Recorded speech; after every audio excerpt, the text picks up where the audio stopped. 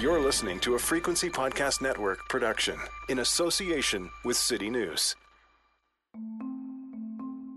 I want you to think back to the first summer of this never-ending pandemic and try to recall headlines about the plight of Canada's migrant farm workers. Those headlines, if anything, undersold the problem. In Windsor-Essex County, Ontario, COVID-19 is wreaking havoc for farmers and migrant workers alike. They didn't bring COVID with them, but were infected in Canada, and some say that was avoidable. The world of seasonal laborers who arrive in this country to pick fruits and vegetables and harvest crops for extremely profitable Canadian agricultural companies is a secretive one. It's not very often the public gets a glimpse of just what it takes to get the produce we eat onto store shelves or out to other countries that buy our exports. Occasionally, though, someone goes behind the veil. You may, for instance, have heard of small labor disruptions in that summer and fall of 2020 as workers refused unsafe conditions. But you probably had no idea just what qualified as unsafe or what the government was doing about it. But you should know. So today, our guest will tell you. I'm Jordan Heath-Rawlings. This is The Big Story. Hilary Beaumont is a freelance investigative journalist. She's written for many publications. She detailed exactly what was happening on one farm for the Narwhal. Hey, Hilary. Hey, Jordan. How's it going? It's going all right. Why don't you start by telling me about the Lakeside Farm? Just in general, where is it? Who runs it? What do they grow? And I guess most importantly for this conversation, who works there? Right. So Lakeside is a huge agricultural company based in Leamington, Ontario. And Leamington is about a 4-hour drive south of Toronto. If you drive through that region, you'll see cornfields and vineyards and orchards and just hundreds of greenhouses the size of Amazon warehouses. And many of those grow vegetables that are headed for export. About 70% of the produce is exported to the US or internationally. And these farms market themselves as kind of family operations, but they rely on thousands of migrant workers from the Caribbean and Mexico to function. And they are in Canada on temporary visas that make them especially vulnerable. And so Lakeside is just one of these farms, and they are not a small company. They have operations in Michigan and Texas and are expanding into North Carolina too. And in Leamington, they grow tomatoes in a giant greenhouse, and right next to the greenhouse is a row of bunkhouses where more than 100 migrant workers live. And you've spoken to a number of these workers who work and, as you mentioned, live on the farm. Maybe just describe for me what they tell you about their working and living conditions. What's their day-to-day life like, according to them? So I spoke to more than 30 workers for this story at various different companies, including Lakeside. And Lakeside workers told me, day to day, they wake up in the bunkhouse, they kind of walk a few steps over to the greenhouse where they work every day. And they told me that the working conditions at this company were pretty terrible. The company at one point exposed them to a chemical that made their skin peel off. So Lakeside had actually dusted the greenhouses in a layer of lime powder, which is supposed to suppress bacteria on the tomato plants. But workers said that the powder kind of filled the air and got on their skin and in their eyes and burned their skin and their eyes. Yikes. And the labels on the packaging actually said that this chemical can cause cancer. And this is why one of the workers told me that the company cares about the plants and not the workers, because they used this chemical to try to help the plants, but it ended up harming the workers. And these conditions were so bad that the workers actually ended up going on strike, which is extremely risky because their visas are tied directly to the company. So if they complain, they fear that the company will, fire them or not renew their contracts. And then their visas are shot too. And there was actually one worker who told me that he thought his contract wasn't renewed because he spoke up during the strike. You went there. What did you see, and what else did you hear besides the lime powder? Right. So we actually did get access into one of the lakeside worker bunkhouses, which is extremely rare. It's very difficult to go inside a bunkhouse without the company's permission, but we did find an opportunity that met all of our legal and moral requirements. So we went inside this bunkhouse, and immediately you kind of notice that these workers sleep on bunk beds in dorms. So there are about 24 workers in each bunkhouse and 8 people per room, all sleeping on bunk beds. And there's virtually no private space available at all.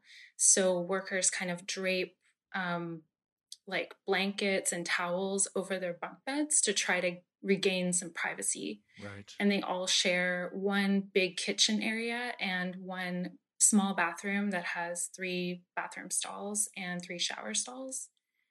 And so these are the conditions that existed before the pandemic. And workers shared with me that they felt that they were at risk of COVID because they were all living so close to one another. In Canada, employers are responsible for providing this housing. And so they're also responsible for keeping these workers safe. And did anything change after COVID appeared in 2020? Like how meaningfully were any of the living conditions altered? Right. So I think, as your listeners would know, that since the beginning of the pandemic, more than 3,000 farm workers have caught COVID and 8 have died. Wow. And so one of those outbreaks did happen at Lakeside, not at the bunkhouse that we were at, but another one a few steps away.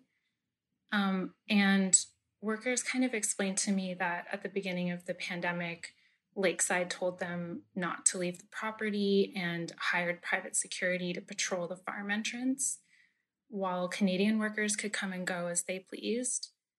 And one worker said that this was unfair because he wasn't under any government quarantine orders and no one in his house had COVID.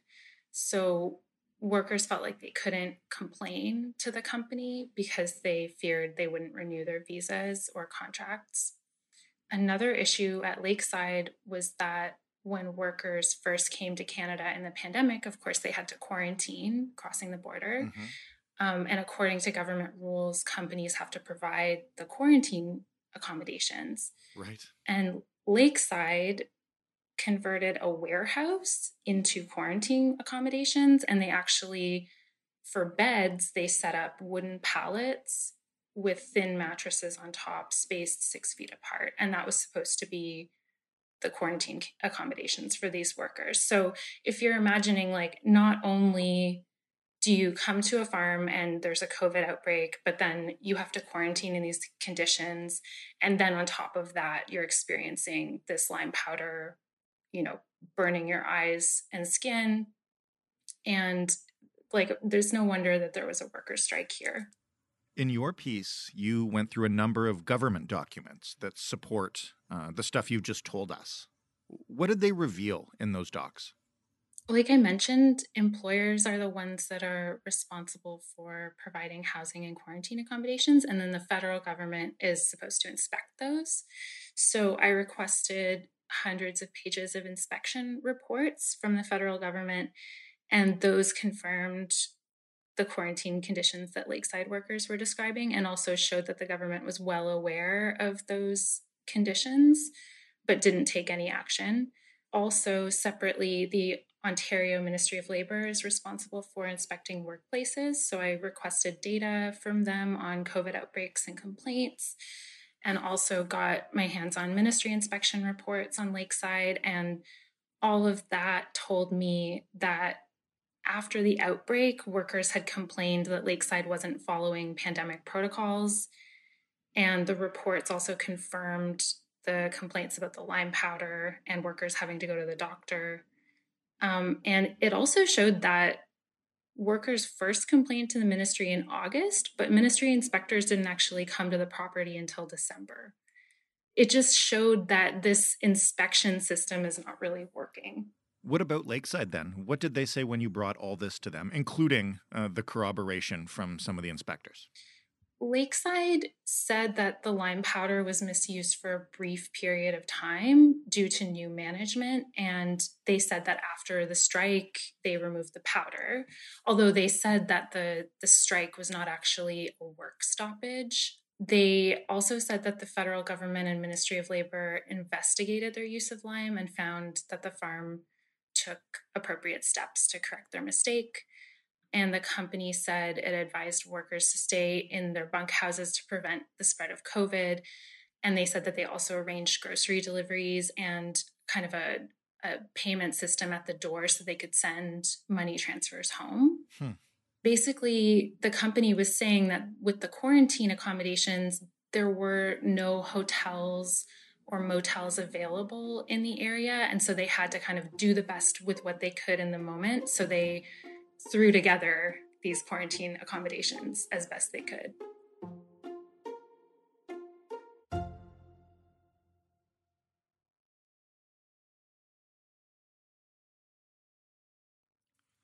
So we're speaking in January of 2022. This isn't the first time we've covered migrant workers and what they're dealing with during the pandemic. The last time we did so, the government had committed funds to improve inspection capabilities. It doesn't sound from your description like they're optimal yet, but what else has the government or governments, I guess, done to help these workers since this began? Yeah, I'm so happy that you're returning to this subject and continuing to cover it. I think that episode you did was in June 2020, and I looked at all the inspection reports from that time period from March until July 2020. And I'll be honest, they were abysmal inspections. They were like absurdly thin. So all of the farms in Ontario that the government inspected early in the pandemic were found to be in compliance with federal and provincial COVID rules, which was like crazy, right? Because they had stopped in-person inspections. So they just were getting employers to send them photos of the accommodations and then saying, okay, you're good. You're right that the government committed in mid 2020 that it was investing $16.2 million in inspections. But there was also a recent Auditor General's report that came out that found that the quality of inspections was actually worse in 2021 than in 2020, which is like crazy. I know. It's like, how is that possible? And the auditor also found that the government has, as we know, failed to live up to its repeated commitments to migrant workers over the years. I'm not shocked by that, to be honest. But what else have they done? Is that funding it? Yeah, I mean, they say that they have restarted in-person inspections as of August 2020, and I have no reason to believe that's not true. But the thing is, like, when your inspectors are not talking to workers directly or are relying on what employers are saying, you're not going to get the full picture of whether these farms are in compliance. I was looking at one of these federal inspections of a farm, and the government had asked employers to send photos of the quarantine accommodations. And there was a photo of two workers holding a measuring tape between them to show that they were staying 6 feet apart. And this was just like entirely absurd that the government inspectors accepted this as evidence that they were distancing. I mean, and not to put too fine a point on it, but those 6 feet apart rules come from the very beginning of the pandemic, before we were talking about ventilation and shared spaces and everything. So I guess I take that to mean even the regulations themselves haven't changed to adapt to new knowledge of how this virus spreads and behaves. Yeah, so it's actually the provincial government's responsibility to oversee ventilation. So I asked them specifically about ventilation and whether they had upgraded their rules for ventilation on farms. And they had not updated their most recent rules for ventilating accommodations on farms.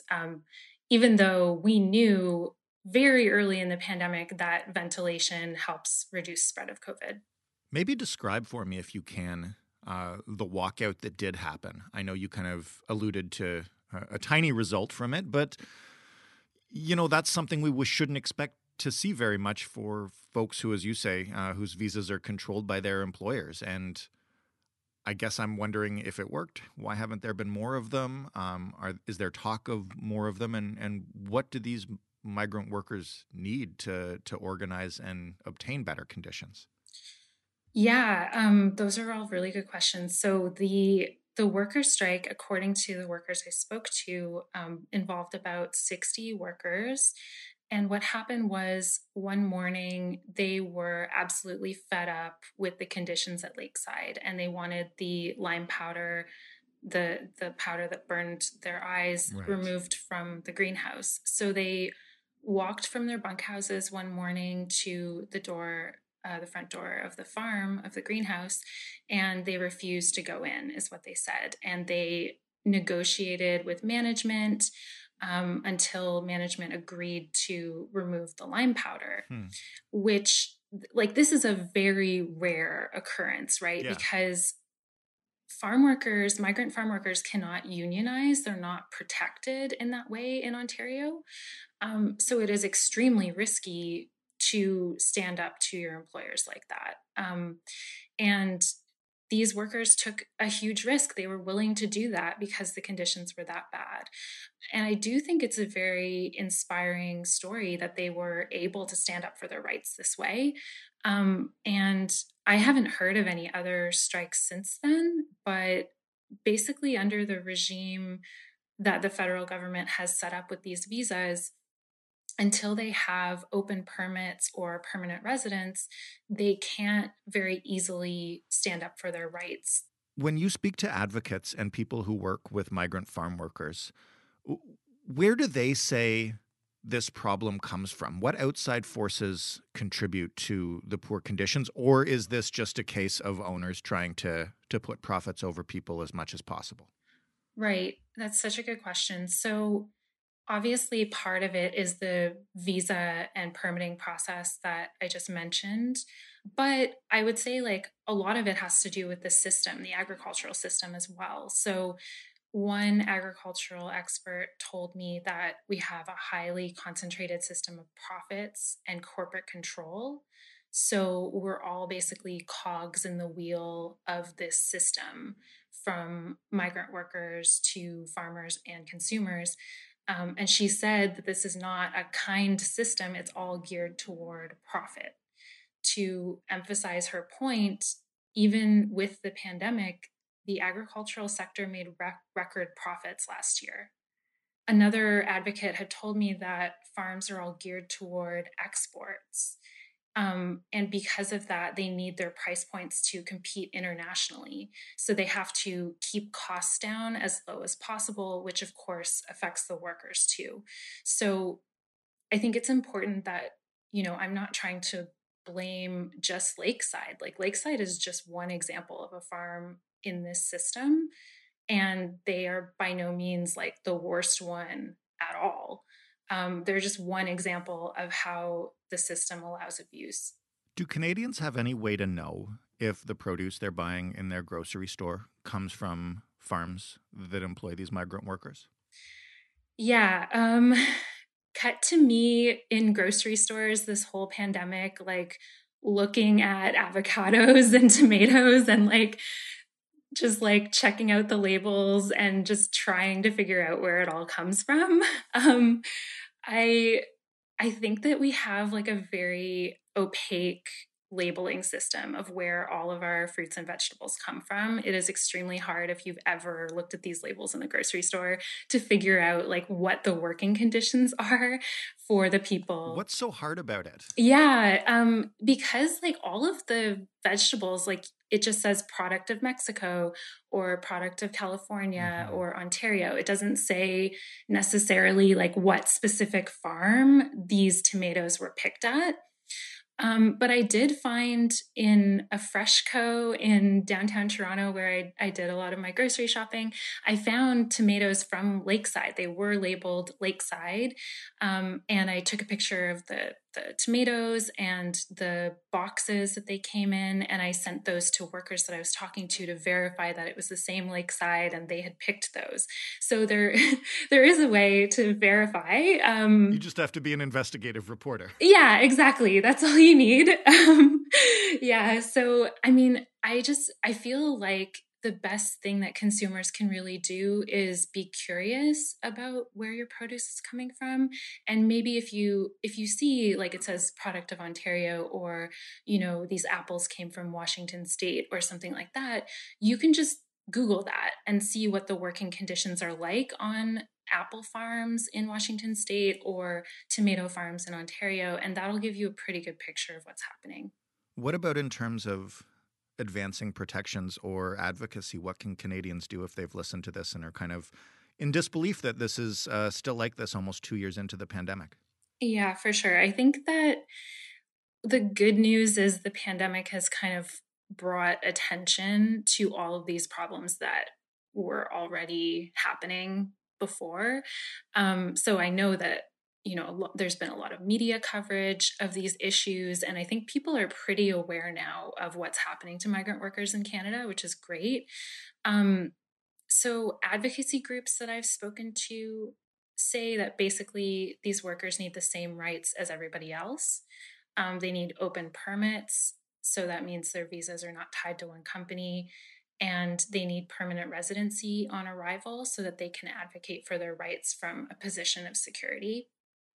And I think, like, mostly workers that I've spoken to just want respect. So they want respect from Canadians and an understanding that they are essential workers. They have been working their butts off this whole time to provide us with vegetables and fruits that we eat. And I think that they just want appreciation of every effort that they're making to keep us fed, basically. Surely that's the least we can do. Hillary, thank you so much for this, and thanks for all the work you do on these issues. Thank you so much for having me. I really appreciate you paying attention to this issue. Hillary Beaumont, writing for The Narwhal. Since we spoke to Hillary for this episode, Ontario's Ministry of Labour, Training and Skills Development has confirmed one more death of a temporary migrant worker. That brings the total number up to 9. The investigation is ongoing. That was The Big Story. For more, head to thebigstorypodcast.ca, check us out on Twitter at TheBigStoryFPN, or write us an email about anything at all.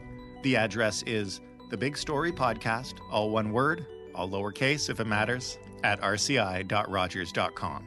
If you're listening to this show in a podcast player and you haven't already rated, reviewed, subscribed, etc., please do that. If you have already done those things, then tell a friend to do the same things. Thanks for listening. I'm Jordan Heath Rawlings. We'll talk tomorrow.